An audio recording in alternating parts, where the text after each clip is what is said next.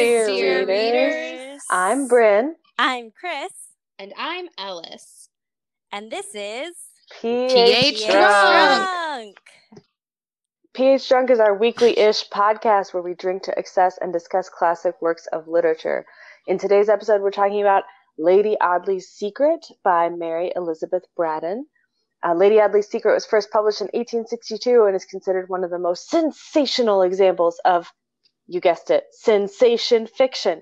It was published serially in Sixpenny Magazine. What are we all drinking tonight? Well, we've all had several of our totally made up cocktails made by PH Drunk's resident professional bartender, Ellis. Ellis, what is in tonight's totally made up cocktail and what is it called? Our totally made up cocktail is called a Berry Dark Secret. It is muddled blackberries with a double shot, or triple if you're me, of vodka filled to the brim with Diet 7-Up, ice, and a sprig of rosemary to garnish. And it's fucking delicious. It's dark and sinful, and it will fuck you up just like Lady Audley herself. Plus it has a fancy garnish, and you know Lady Audley wouldn't do anything if it weren't fancy. Well, it has to be rich, dark, fancy, and crazy, because it's also delicious, possibly controversial, but not controversial opinion here. The best totally made up cocktail we've had thus far. What? I don't know. The Attic Wife was pretty more good than the too. Psychosomatic Daiquiri? I mean, the Psychosomatic Daiquiri was great. That was pretty funny, I'm personally a fan of the Attic Wife, but this is really tasty. Maybe one day we can do like a full taste test across several episodes. Oh yeah, maybe one day we'll like have a cocktail recipe book. A cocktail recipe book. Add some vodka till it feels right. Just smush some blackberries with whatever you have on hand. I used a spoon. Actually, people would 100% buy a recipe book like that. I'm not honestly sure. when I worked at the bar, we used, I mean, it was a spoon that we muddled with. I mean, it was a long spoon, but it was a spoon. You can absolutely muddle with a spoon. Good, because that's what I did. You can absolutely muddle with a spoon. We're putting that on a t-shirt. Muddle with a spoon. I mean, I honestly don't know what else you would muddle with unless you like a had mortar one of those, and like, pestle. fancy. Obviously. Yeah, but like, okay, only those goddamn hipster fancy bars have that. I worked at like Cheers Light, which was, you know, we ain't got shit like. Okay, well, I have a mortar and pestle somewhere, but I haven't been able to find it for like 2 years. Of course you do, Of course I do. There's zero surprise. Every kitchen utensil. If there's a kitchen utensil, I probably have it. I have no surprise in my body whatsoever that Bryn has a mortar and pestle. To be completely honest, I also have a mortar. Yes, of course pestle. you do. If I only have one mortar and pestle, but it's marble and it's aesthetically Of course pleasing. it is. Of course you do. Is it white marble with the gray-black lines in it? Yeah. Did I specifically buy it because it's aesthetically pleasing? Yes. And does it just sit on my counter with some artistic Himalayan pink salt in it that I never use? I was like, has it ever been used? No. It has a couple of This times. would be prime opportunity. It would, but I just threw everything into a mason jar and shook it up. Do you think if I bought a whole bunch of fancy bar tools, I could use it as a tax write-off and be like, it was for my podcast job? Probably. You can. Let's do it. That's my new goal. All right. Let's get into it. Hey, Chris, are you ready for our first segment? Superfast Tiny Plot Summary! Woo! Yes, absolutely. Okay, so Robert Audley is a dissolute young barrister, which for non-British people is a lawyer, although he has never taken on a case because fuck that. He is hilarious and he thinks everything is pointless and everyone should just take it easy, and we absolutely love him. So he goes to visit his uncle, who turns out has just married a hot new, much younger woman, but dun dun dun, turns out she's actually married to Robert's best friend, George Talboys, who has mysteriously disappeared on their first visit to Audley Court. Did Lady Audley kill George Talboys? Sort of. Also, I really enjoy that his name is Talboys, and that is also a size of beer. Yes. Also, did you call him his breast friend? You know what? I think I did call him his best It's so appropriate, friend, though. And it's not wrong. I was gonna correct myself. And say best friend, and then cut it. But then I thought, you know Leave what? it in there. Breast friend is absolutely right. They're totes breast friends. They are. Absolutely. Yes. It sounds like y'all are talking about segment 2, themes for days. We absolutely are. Let's just like switch our batting order around here and get into what we all really want to talk about. But first, Bryn, I think it's your turn to do the theme song. Themes for days. Themes on themes on themes. Which theme are we going to talk about first? I was going to start off with the other one, but because we've already gotten into the breast stuff, I mean, because we've already gotten into the breast friends, I say we start with gay stuff. Woo! We love gay stuff here. And this book is just rife with queer themes. This book should just be, the cover should just be the fucking rainbow flag, and it should just be like, let's do it. Yes. I mean, honestly, the title shouldn't subtle, even be. But not subtle. The title shouldn't even be Lady Audley's Secret. It should be Robert Audley and his breast friend. It should be Robert Audley's Not So Secret Secret is what it should be. Robert Audley's Not So Secret Secret. Yeah. Okay. Wait, so how do we know that though? Someone tell us. Okay, I'm gonna talk about how we know that Robert Audley is the queer hero we've all needed in our lives. One, he is just like, he has the best like attitude to life. It's so appropriate for these times of ennui. And he's just like snarky and funny, and he wants everyone to just like be chill. In like the first third of the book, he doesn't give a shit. Like, he genuinely doesn't give a shit. He doesn't give a shit. He lays in the grass and has a room with canaries and flowers. His room is so gay. It's got like songbirds and flowers and like curtains and a lovely Irish lady who cleans for him.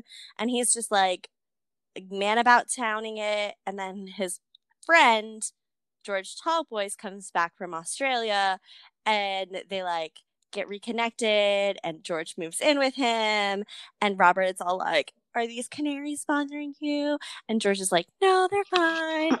And then Robert's like, are all these flowers bothering you? And George is like, no, they're fine. And they are so gay together, y'all. Well, there's also and then he's like, is this sexual tension bothering you? And then he's like, no, that's fine. It's so good. And they're just like all the time, like the descriptions of them together is just like how much joy they have in each other and how happy they are to see each other. And like Robert's the narrator of the book, and he's always just like, George is like the dearest friend I've ever had, and I just care so much for him. And like George has come back from Australia, where he has like been in the gold fields, and he's earned a small fortune, and he's come back supposedly to reconnect with his wife, who he had left 3 years ago to go to Australia to try to get some money because they used to be poor. So that's like why George is back. But like, I mean, but like Robert couldn't care less about George's wife. Like, he's just like, my dude is back. He is living with me. We're happy. We're going to be together forever. And I ship it so hard. Okay, I feel like we need to address a few things, though. Okay. First of all, they hadn't seen each other in a hot minute. They run into each other, and then it's like suddenly a bromance for the ages. Mm-hmm. So it happens real fast. Pretty much almost immediately, George goes into a deep depression over his wife's death and is a total fucking drip. And Robert puts up with it and is like, let me try to cheer you up, dude. Maybe we could like make out or something. But nothing happened. But like, not that doesn't happen, but like it's implied. So, every time, when George shows up though, when George shows up and he sees Robert, the text describes George again, and George gets described as pretty. He has a feminine smile, and he's graceful. I think they even use delicate But all of those things are used when Robert is, like, when they're in the same space together again for the first time. Like when Robert is looking at George. Yeah. Right. Okay. Also, I feel like we need to get into, like, George is not the greatest. So no, George is not the greatest. I'm with you on the Robert. I can follow through with you on the Robert, but, like, the reason that George, like, the way in which George left is super problematic. Yes. Because absolutely could not agree more. His wife had just given birth and is in bed like asleep, a week ago. Like immediately, right? Had just given birth and is in bed asleep with their newborn son, and in the middle of the night he decides to just leave her, like, a fucking Dear John letter, like, I'm gonna go to Australia for gold and try to make it big, and, like, I'll see you when I see you, peace. Also, I'm taking half of the money you have left, so bye. And then is gone for 3 years and does not write without a doesn't word. Write her. And, like, we find out on the ship on his way back, like, he's talking about, like, you know, going home to his wife and how excited he is. And we find out in this conversation, he never one fucking time wrote to this woman to be like, hey, made it to Australia safely. Like, hey, how you doing? How's my fucking kid? Not a goddamn word from him. And then he just for 3 years. And just expects, after he bounced out in the middle of the night and just left her a letter and took half her money. And the letter says, if you don't hear from me. They weren't rich. The letter says, if you don't hear from me, then if I don't make my fortune and I can't take care of you, then you'll never hear from me again. And then he doesn't talk to her for 3 years. Like, what's she supposed to think? Yes. Listen, so George Tallboys is shit. I'm just going to say George Tallboys is shit. Y'all can think what you want. I'm with you on Robert. But you know what? I want better for Robert. I think Robert deserves better. I agree with you on all of the counts. George Tallboys is not good enough for my precious baby boy, Robert Audley, who is a saint and a treasure, and I love him. I don't give a fuck about George Tallboys, and I'm really glad he dies early on or disappears or whatever. I am just obsessed with Robert Audley and his just, like, over-the-top, unapologetic queerness. It's almost, like, it's actually better that there isn't, like, a happy romance for him, really. Like, throughout the whole book, he's, like, on his own solving this mystery. Well, and it just lets him be. I know, I just ignore that part, but, like, it lets him just be his beautiful queer self. Wait, can we explain what the mystery is, though? Dear readers, if there's a part of a novel you don't like, you could just ignore that part. Just ignore it. It's fine. That's how I do all of what I Ignore it until you get the gay romance you've been longing for, my friend. And the gay romance is Robert Audley with himself. That's all I want. Oh my god. I love it. Yes, we should probably address the part of the book that I want to ignore, which is, like, another very clear signal of just how beautifully queer Robert Audley is. Yes. Which is Clara Tallboys, George's convenient sister. Yeah, but that's at the end, the convenient sister. She's so... Ugh. She starts to help, though, because she's, like, wanting to help him find George, and then he's like, oh, damn, this bitch is, like, way smarter than me at doing this shit, and so, like... Which, I mean, to be fair, she is.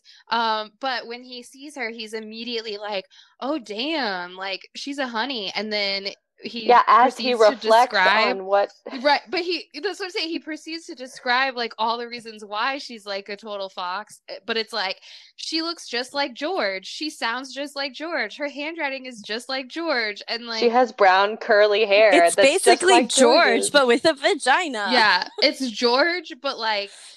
society would be chill with it. So, like, he's like, all right.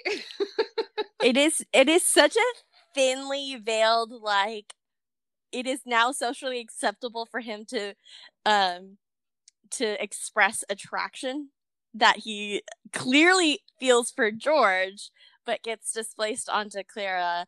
And like, Clara's in the book 3 chapters out of a pretty, like, hefty book, so to me, she's in it more than 3 chapters. We find out lots of things about her. No, she's not. Yes, she is. Yeah, she's in it for more than those 3 chapters. She's in it more than 3 chapters.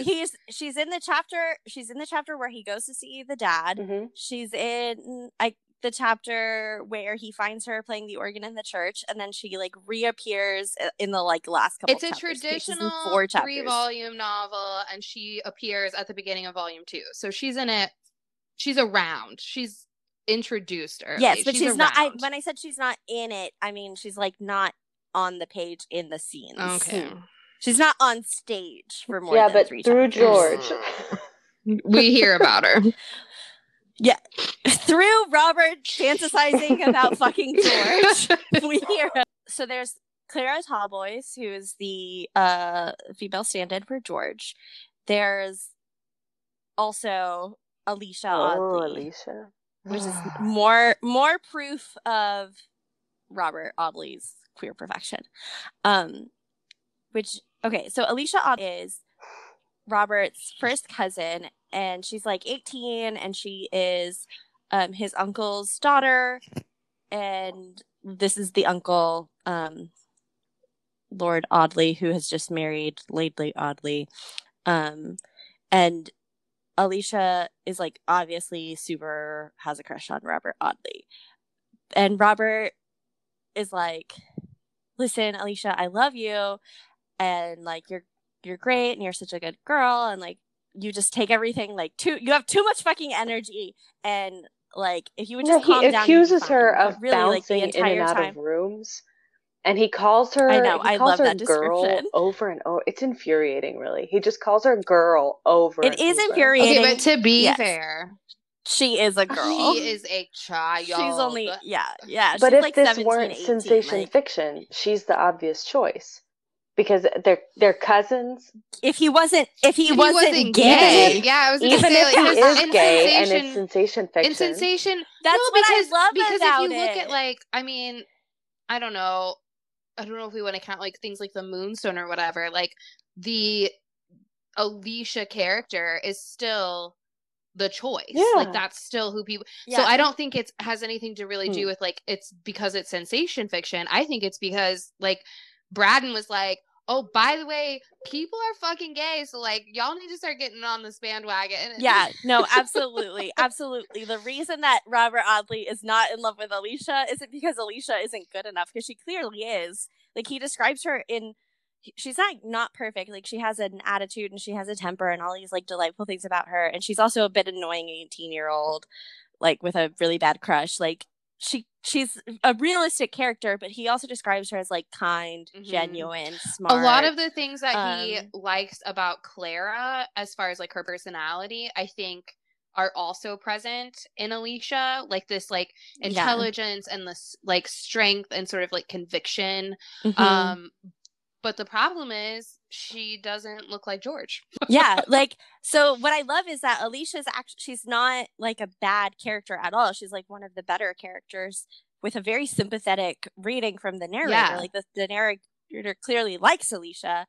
But she's not the romantic interest because he is not attracted to I have another hot take. Can we talk about that don't look like he George? Kind of like leads her on a little bit, and that's where I was like, "Baby, he does." Like I forgive him because I'm like, I know you're gay and you're like trying to be chill. He's like, he does it. Yeah, I feel like, and he feels guilty for leading her on, and like it's still wrong that he let her on. I don't think he really. Yes, he does. Her, no, like he feels guilty. I don't think though. he feels bad. No, he does. He literally does. There's a part where he's like, there's literally a part in the book where he's thinking about her and he is like, I don't love her the way that I should and the way that she wants me to, but if I have led her to believe that I do, like she's such a good person, like I should just marry her and like love her in the way that I can my whole life, because I feel bad about not loving her the way that she wants me to. Like, yeah, but then whenever she has an offer of marriage, he's like, also say no though, because like if that's not who you want, then like I'm sure the person you want will like want you. No, he definitely leads her. Yeah, on. He's a fuckboy in that on. way. Yes. Okay, wait. I have another hot take. But later, I have another hot take about it. Robert Audley is not testosterone-y enough for Alicia Audley. Yeah, I agree. Like, I don't think Alicia's queer, although I would love that. That would be so great.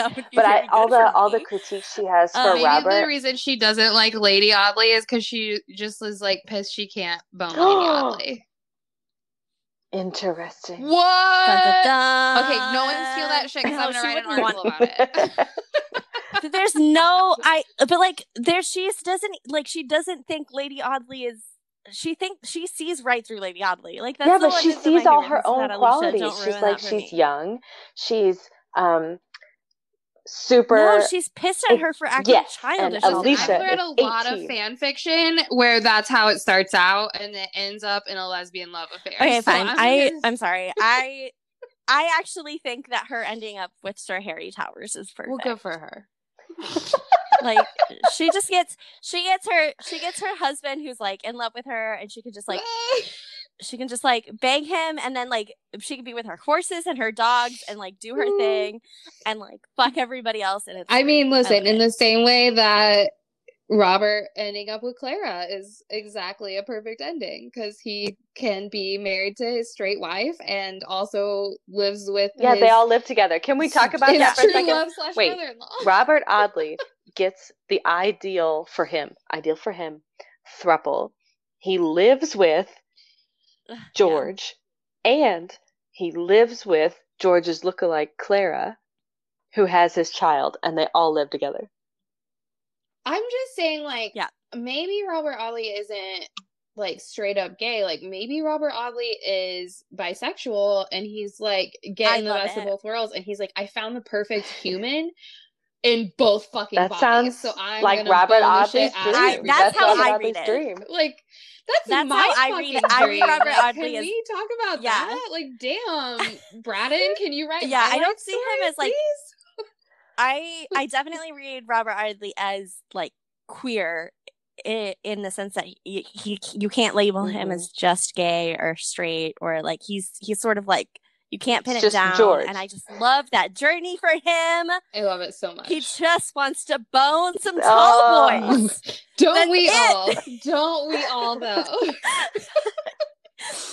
And it just makes me so happy, because there is like, to me, this book is just like absolutely chock full of evidence that he is queer, and there's no judgment, and it's so good. Braden is a bad bitch, and like, I will say though, like, since we're now on discussion board only because of the fucking plague, early on in the novel, I had a few students who were like, wait a minute, is Robert Audley like more than friends with George? Because like, it feels very more than friends. The answer is and yes. So I had a few.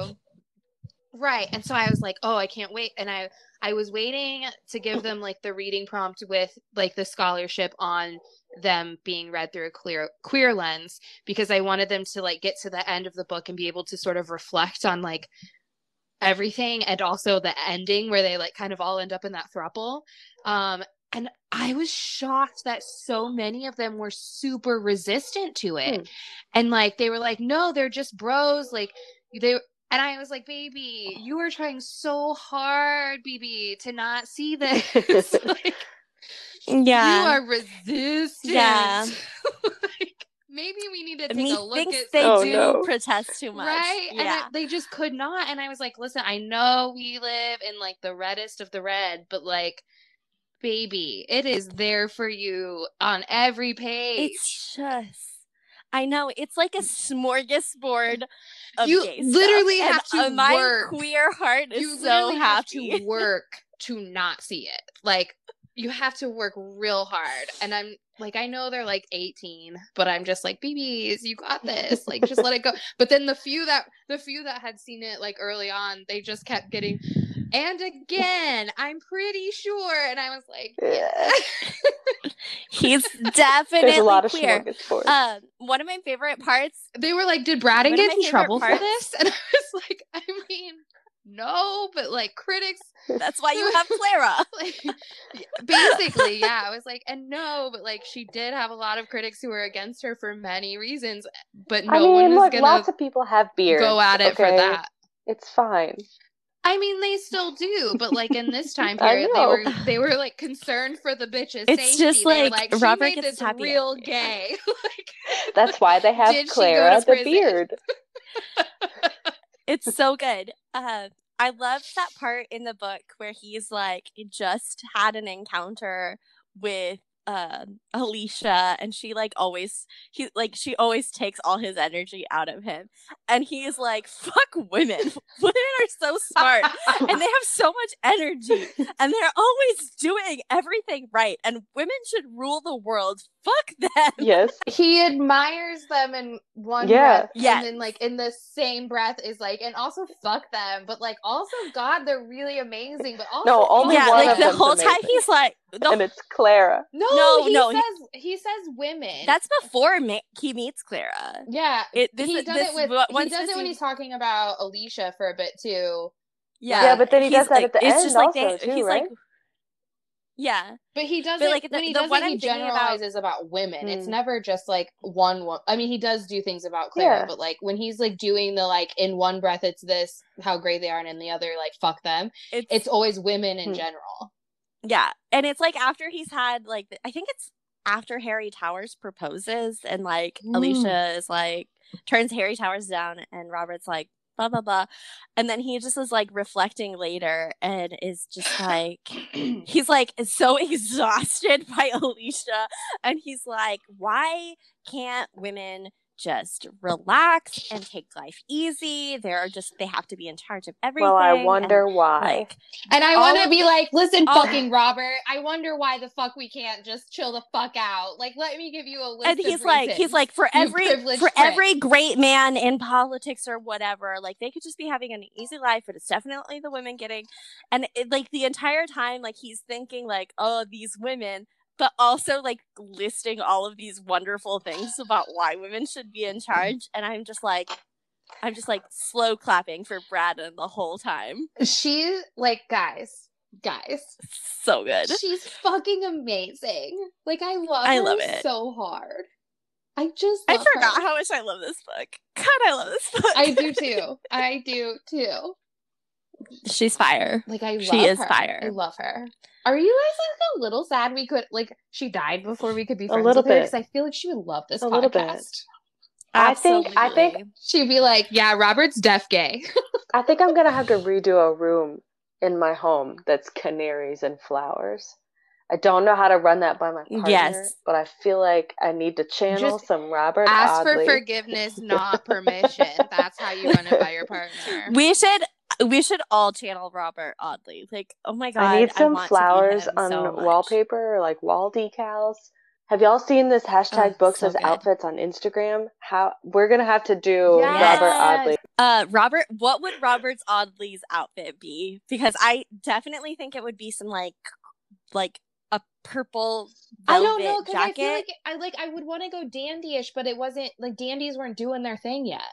Like that's a little early for the dandies. It's a loose He would definitely. I would think like a dark color, like a navy velvet or like a purple, like an aubergine jacket. But then his cravat might not be white, or like his shirt would have flowers on it. His cravat is like a waistcoat with a some black embroidery. And white bold move, Cotton.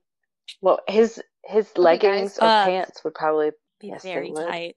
Imagine. Can I just like put a thing out there that I feel like maybe some listeners might really push back against, but it won't be the first time people hated me.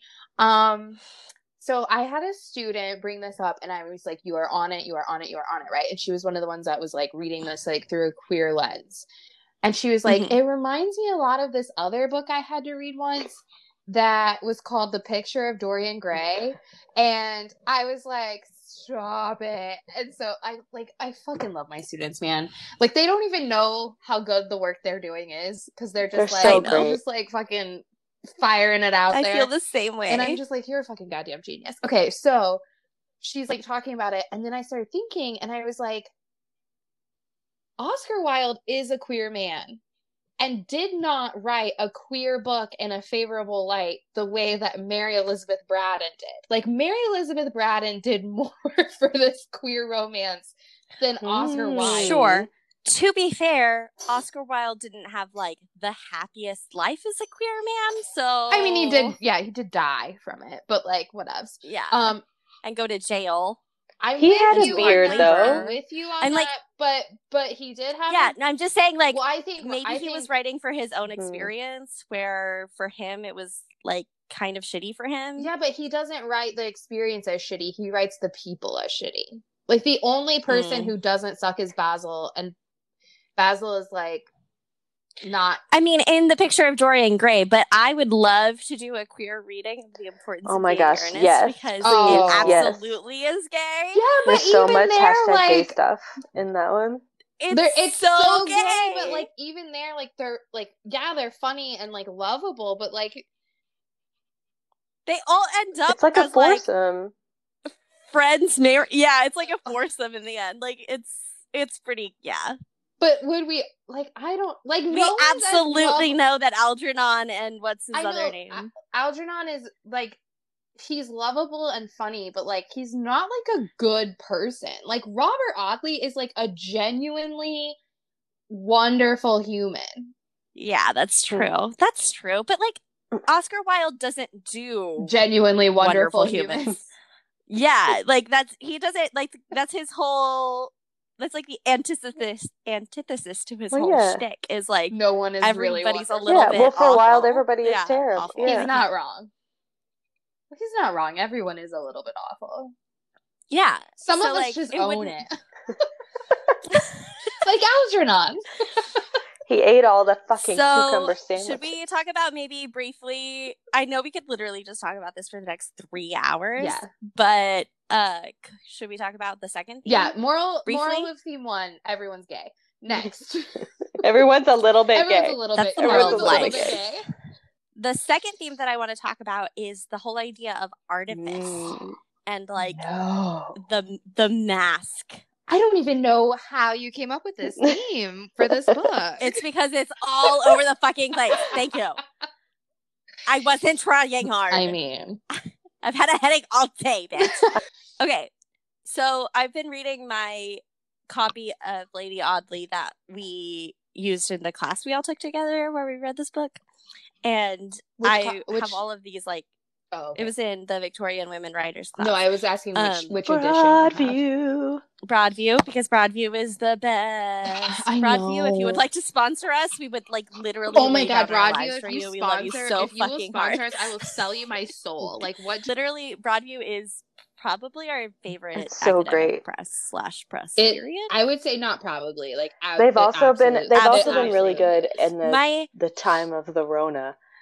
In helping students get electronic copies when they left all their books on campus. Like they're phenomenal as a press. Can you say more about that? Good. Because I think we should give a shout. Yeah, we should just give them a shout out. So my students used 4 Broadview editions this semester, and I emailed Broadview Press, and I was like, all my students have already bought their books. It's spring break, but they all went home for spring break, and then they're not coming back, and a lot of them didn't take their books, and we're supposed to read this book here in a couple weeks. What can I do? And they said, we're having a meeting about it. And then right after they had a meeting, within an hour on that Monday, they were like, we're having a meeting Monday morning. And then first thing Monday morning, they sent me an email with electronic copies just for my students. And they were really nice. They did that for someone else too. I've heard that they made it available to anyone who assigned a Broadview text. They made sure that they would make it like it was policy. Yeah. I mean, like the Broadview people are like they're the motherfucking heroes. They put out these beautiful editions with excellent scholarship. They're pretty decently affordable for scholarly editions of text. They do tons of recovery work. Just fucking even the parts that are like so even much. When it's I think it's important to note that like they're a bit more expensive than some of like your more basic copies, or even like with Victorian novels that are out of copyright, you can like look them up. But 1, they're so clean, and 2, all of the appendices you get and the introductions from like top scholars in the and field, the notes, like it's just so. I mean, it's just invaluable. And I say this as a person who like doesn't assign a whole lot of scholarly editions. Like, there's a few other companies that I think are fine, but I just think Broadview knocks it out of the park every single fucking time. Yes. Anyway. Yes. We love you, Broadview. So much. We love you, Broadview. Oh, yes, we do. My one qualm. Uh-oh. Can I say my one critique in case anyone from Broadview is listening? Everything about your books is perfect except that sometimes you will put an image on your cover where it is clearly anachronistic, and you cannot put a woman in Victorian dress on a Regency novel. Are you thinking about Northanger Abbey? Are you thinking about Northanger Abbey? Or vice versa. Or vice versa. It's just like it happens a lot. The Northanger Abbey is the one that makes me mad because the woman on the cover has like all the buttons up to her neck, and I mean, Catherine would not have worn that. It's like I love this black and white pictures of women thing, but their covers are really pretty. They are, but I can't handle anachronistic dress. Like it really bugs me. You can't market to nerdy academics and then not expect nerdy academics to call you on that. I swear to God, I'm the kind of bitch who's like, no, I'm sorry, that's an 1830s dress, and this novel is set in the 1820s. Like, I cannot. Okay, dear Broadview, we won't judge you if you're not that fucking up on it, but like, I suggest a focus group. I mean, maybe Chris will, but you could fuck her. Send all your covers to Chris. Chris is looking for a job. That's what I was gonna say. Yeah, she would be happy to be your cover decider person. Oh my God, I almost just cried thinking about working at Broadview and how happy that would make me. Oh, stop it! Dreams, man. Okay, dreams.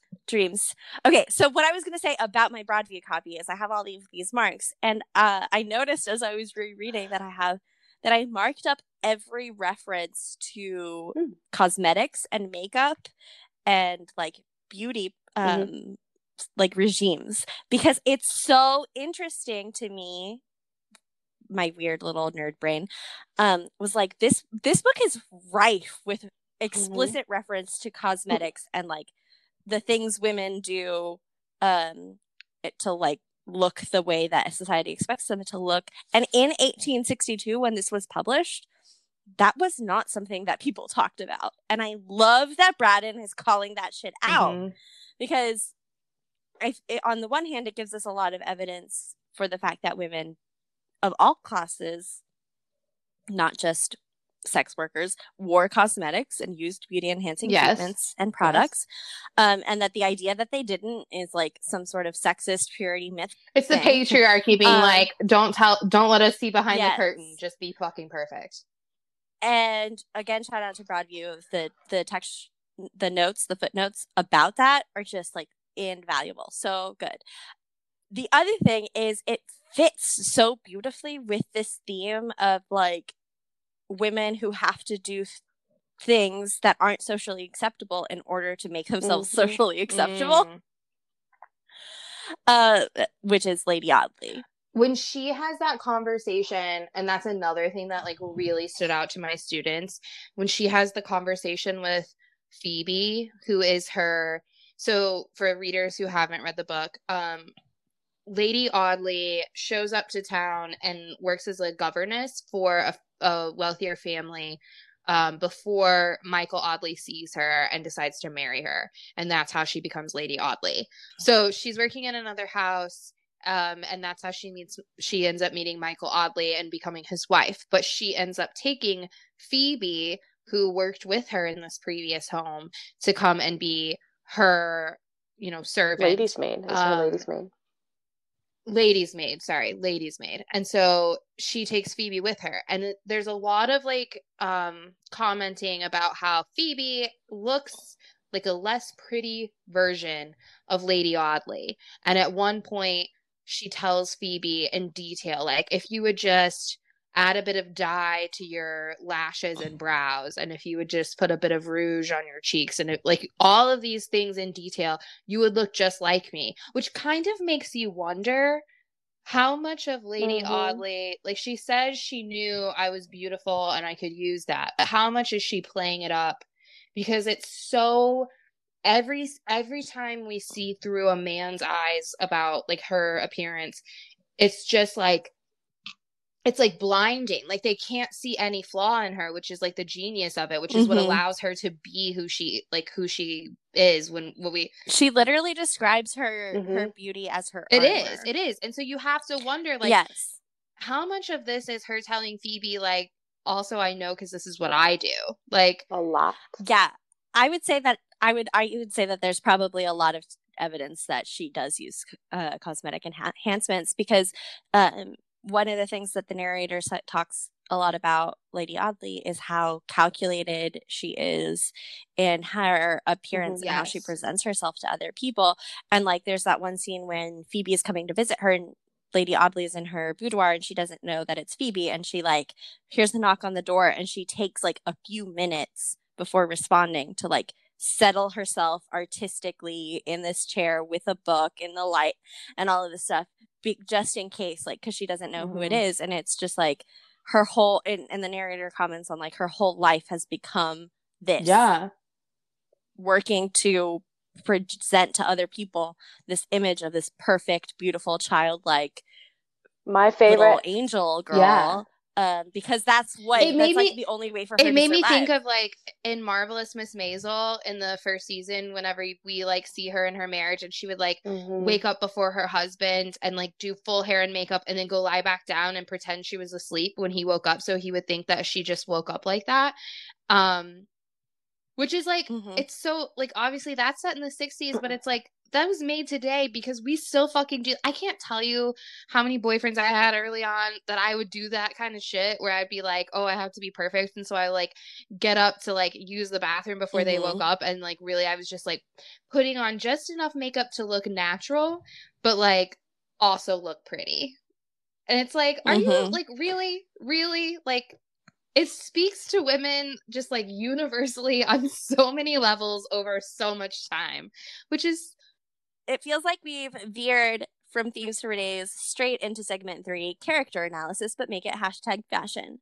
So, Bryn, can you tell us what your favorite thing about Lady Audley is? Yeah. Okay, so I feel like I did not... Shut up! Shut the fuck up! Oh! Everybody together on 3. 1, 2, 3. Oh! No! Yeah! I'm gonna stop talking now. Y'all are mean. It's from love. I love it. Sure, yeah. All right. Sure. It was adorable. Tell us I'm Robert more. Audleying for you right now. Okay. We need at least 7 more years of Will you be my George Tallboy? I got a tall boy for you right here. Okay. Dear reader, let's let Bryn talk. Were drunk.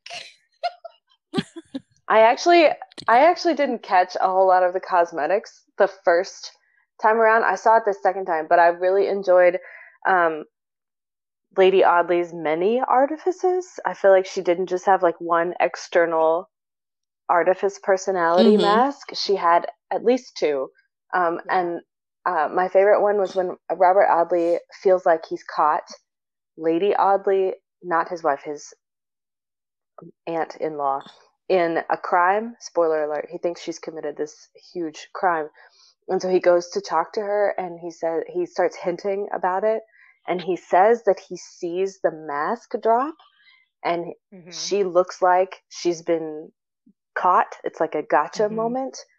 Yes. But then he leaves and he starts thinking about it. And he's like, well, but there's no way that she would feel like I got her if she really did all the things that I think she did. And another spoiler alert, she did do all the things that he thought she did. Which means that she has at least 2 layers of mask wear, masking tape. She's got the outside like childish, has a sugar daddy, golden curls, Becky with the good hair mask, and then underneath that is like this innocent young woman who may have accidentally committed a crime, but like she's secretly a good person. And then underneath that one is like this shrewd, scheming bitch. And you don't see that one until the very end. And even then she tries to cast it through her like possible mental illness. But you hardly ever get to see this like shrewd scheming bitch level, and I really enjoy that she somehow manages at least 2 levels of artifice. You could probably get more levels in there, but she's a smart lady, and she's very young. She is. Can I just say she is? I agree with you on the multiple levels. I don't think that she's as evil as you think she is. Are you going to take this away from me too? Tell us why. She just wants one evil bitch. Jeez. No, tell us, Ellis. Why is she not an evil bitch? Counter argument from Ellis. I think that she's the OG Blair Waldorf. Before, like, she was Blair Waldorf before Blair Waldorf was cool. Like, she's okay. She is a product of society. She has learned how to do what she can to do to survive, and that's what she's doing. Like, she did not have to burn people in their beds. Well, you know what though? First of all, let's talk about that, because I'm got 2 counterpoints to that. One, she did. Because Luke was gonna fucking blackmail that bitch until the end of time, and two, or expose her secret, and she was like, "I gotta do what I gotta do to survive." And two, Luke is a fucking abusive prick who deserved to die. So I'm sorry, I ain't sorry. Luke is terrible, but she tried to burn. Riddance. Luke is terrible. Like, good riddance for him, but like she tried to burn baby Robert. Baby Bobby. And I'm with you guys. I love me some Robert, but I'm saying from her perspective, she thought, I have to do what I have to do to survive. And like, as women, I think that we can relate to this, like, in a way, obviously it's not the same as it was then, right? Like, it's not as bad, but she had no option. Like, she had a father who was drunk and stealing her money to continue being drunk. She had a son. She had a husband that bounced the motherfuck out while she was asleep after she had given birth a goddamn week ago, if that. She, and took half her damn money. Just like, oh, P.S., I need this to survive, so I'm going to leave you half. Even though I know your father is a drunk and is going to steal it and you're living with him, so he's going to take your money. Like, he didn't give a fuck. Like, we all agree that George Tallboys is a prick. But, like, I'm just saying, like, she is in a situation, and I think what Braden was doing, which I keep going, I think I want to keep going back more to, like, the Braden portrayal of her than, like, diving into, like, the character itself. Because it's, like, Braden is saying, like, you put women in a fucking position where they have, like, no option. And she was like, the only thing that I have that can work for me is being young and pretty. So I'm gonna fucking be young and pretty and do what I have to do.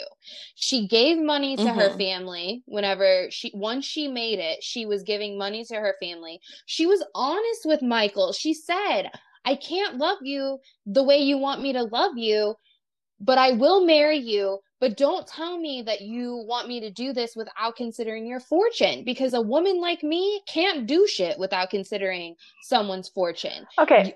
She's calling out all of the things. Yeah, maybe she committed some, like, bad crime. At that point, she knew that George was alive, though. Like, she'd already faked her own death. She already knew that George was alive. Like, she could have just carried on being a governess and she had changed her name. Yes. But she didn't find out until that he was alive until she had already been married. She had already been married, so she went back and faked her death.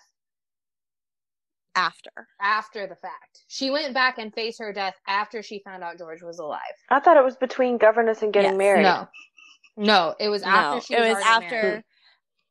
Yeah. She was already married. And at that point, she knew she was fucked, because then she's a bigamist. And so she's screwed no matter what she does. She didn't have to chuck him down a well. Okay. My turn is where I sit kind of in between the two of you, where I 100% see Lady Audley as a product of society, and, like, I get it. And honestly, I don't really have a problem with her whole marrying Sir Michael thing. Like, I think that's totally fine. I don't have a problem with her faking her own death. Totally fine. I can kind of forgive her in the heat of the moment, thinking she's murdering George. George is a prick. Fuck George. Yeah. Fuck George. And, like, in that crime is definitely, like, so she, like, thinks that he, like, she gets him to fall down a well, and she thinks he dies. Gets him to fall down a well. She fucking shoved him. Okay, she shoves him down a well. But in the heat of the moment, that's like I get like all up until that point, I'm fine with her, and I think like it's fine. I don't love it, but it's fine. I get it. Okay. It's when she attacks my sweet baby Robert, who I love so much. But he was threatening to expose her, though. Yeah, and you know what? In that moment, I have got to pick a side, and my side is with my sweet baby queer Robert Prince, and not with the woman who is planning to murder him in cold blood. I do draw the line at we gotta do what we gotta do to survive to murdering people. So Chris's line is Baby Bobby. Baby Bobby. Yeah, baby Bobby was the line. Yeah.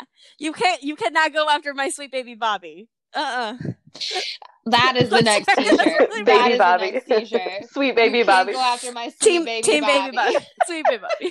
So that's where I sit with her. I think she's super interesting. I can completely justify her up until the point where she wants to murder Robert Audley. No, there are two parts that I cannot, and they're both when she attacks Bobby.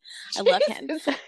It's when she double locks the door that of the room that she thinks he's sleeping in, and that is some fucked up shit. Imagine him dying, burning alive. Well, he would die of smoke inhalation before he died of the fire. Okay, technicality. No. Like, her life has been bad up until this point. None of that justifies literally burning someone alive. Like, her life has been bad in her youth, but so are a lot of people who don't burn people up in their just saying desperate call for you can't justify burning Bobby. No. That argument is logically flawed. Logical that argument is logically flawed, and it leads to chaos. It leads to chaos. I think the important thing that I'm trying to say is not about even really whether or not we agree with her actions. I think what I find important about it is what Braden is trying to say by putting her in that situation and saying, look how few options women have. Yes. And look what I could not agree with you more. Look what happens when you back women into a corner. Women who are beautiful and young and smart and kind become this, because this is what you put them up to. This is what you give them the choice to be. Yeah. And so, like, I think that's why I feel for her is more about, it's not even really about like what she does. It's more about like the comment that Braden is making on society. And she does it on multiple levels, like not even just with like what Lady Audley does, but like she's critiquing the newly like up and coming ideas about madness that were all up over the place at that time period, and saying like, because so many people were saying, well, it's inherited. So, like, obviously, a woman whose mother is mad is going to be mad. And it always fucking comes down to attic women. Wives. It always comes... Yeah, and it always comes down to women. Like, you don't hear that shit with men. I mean, you do, but you don't. Braden definitely does an amazing job making you feel different degrees of sympathetic for Lady Audley. All right, so should we do final grades now? Yes, let's do it. All right. I think I go first, right? Because this is my pick. I'm going to give this book a motherfucking A for Audley, as in Robert Audley, as in Sweet Baby Bobby, as in he is a queer god. And I love him, and I love this book, and everybody should fucking read it. The end. Okay. All right, Bryn. All right. What's your grade? I don't know. Can I be one of those people that gives like a slash grade where I can't decide between two grades? You gotta pick a grade. That's the rule. You can't give your students a slash grade. So yes, I do. I give them slash grades all the time. All right, then I'm going. You monster. Yep, that's me. I'm going with shock. The shock. I know I can't commit to anything. I'm going with a B+. I said it. There is a Sweet Baby Bobby, but there's. I mean, I guess it's only like 5 years of longing, but like, and there is a guy being shoved down a well, so like that's good. He comes back to life. He does come back to life twice. I really like that about 2 times. He does terrible people coming back to life. That's pretty great. So we're gonna land B+/A-, so a 90, solid 90. Okay, Ellis, final grade. Everything about it's delightful. Except I don't think Lady Audley should have died in the end. Okay. Fair enough. I get that she gets to live in like a resort style fucking insane asylum, and that's great for her, but she still dies and I don't like it, so I give her an A-. Okay. I mean, if it helps, everybody dies in the end. Yeah, but like no, not except at the 30. throuple. No, I meant like in life. Humans. Oh, well. I got existential about it. I was so excited about Sweet Baby Bobby. So there's that. Many thanks to all of you for listening and for drinking with us today. You can find us on Twitter and Instagram at PHDrunkPodcast. You can also go over to our Patreon page, www.patreon.com/PHDrunkPodcast, and buy us a drink so we can keep drowning our hashtag existential despair, which has skyrocketed thanks to the current global pandemic. The Rona. As always, to Anchor for helping us make this podcast a thing, even though we are technologically challenged. Join us next week to chat about The Odd Women by George Gissing. That's his friends, gentles. Books down. Bottoms up. up.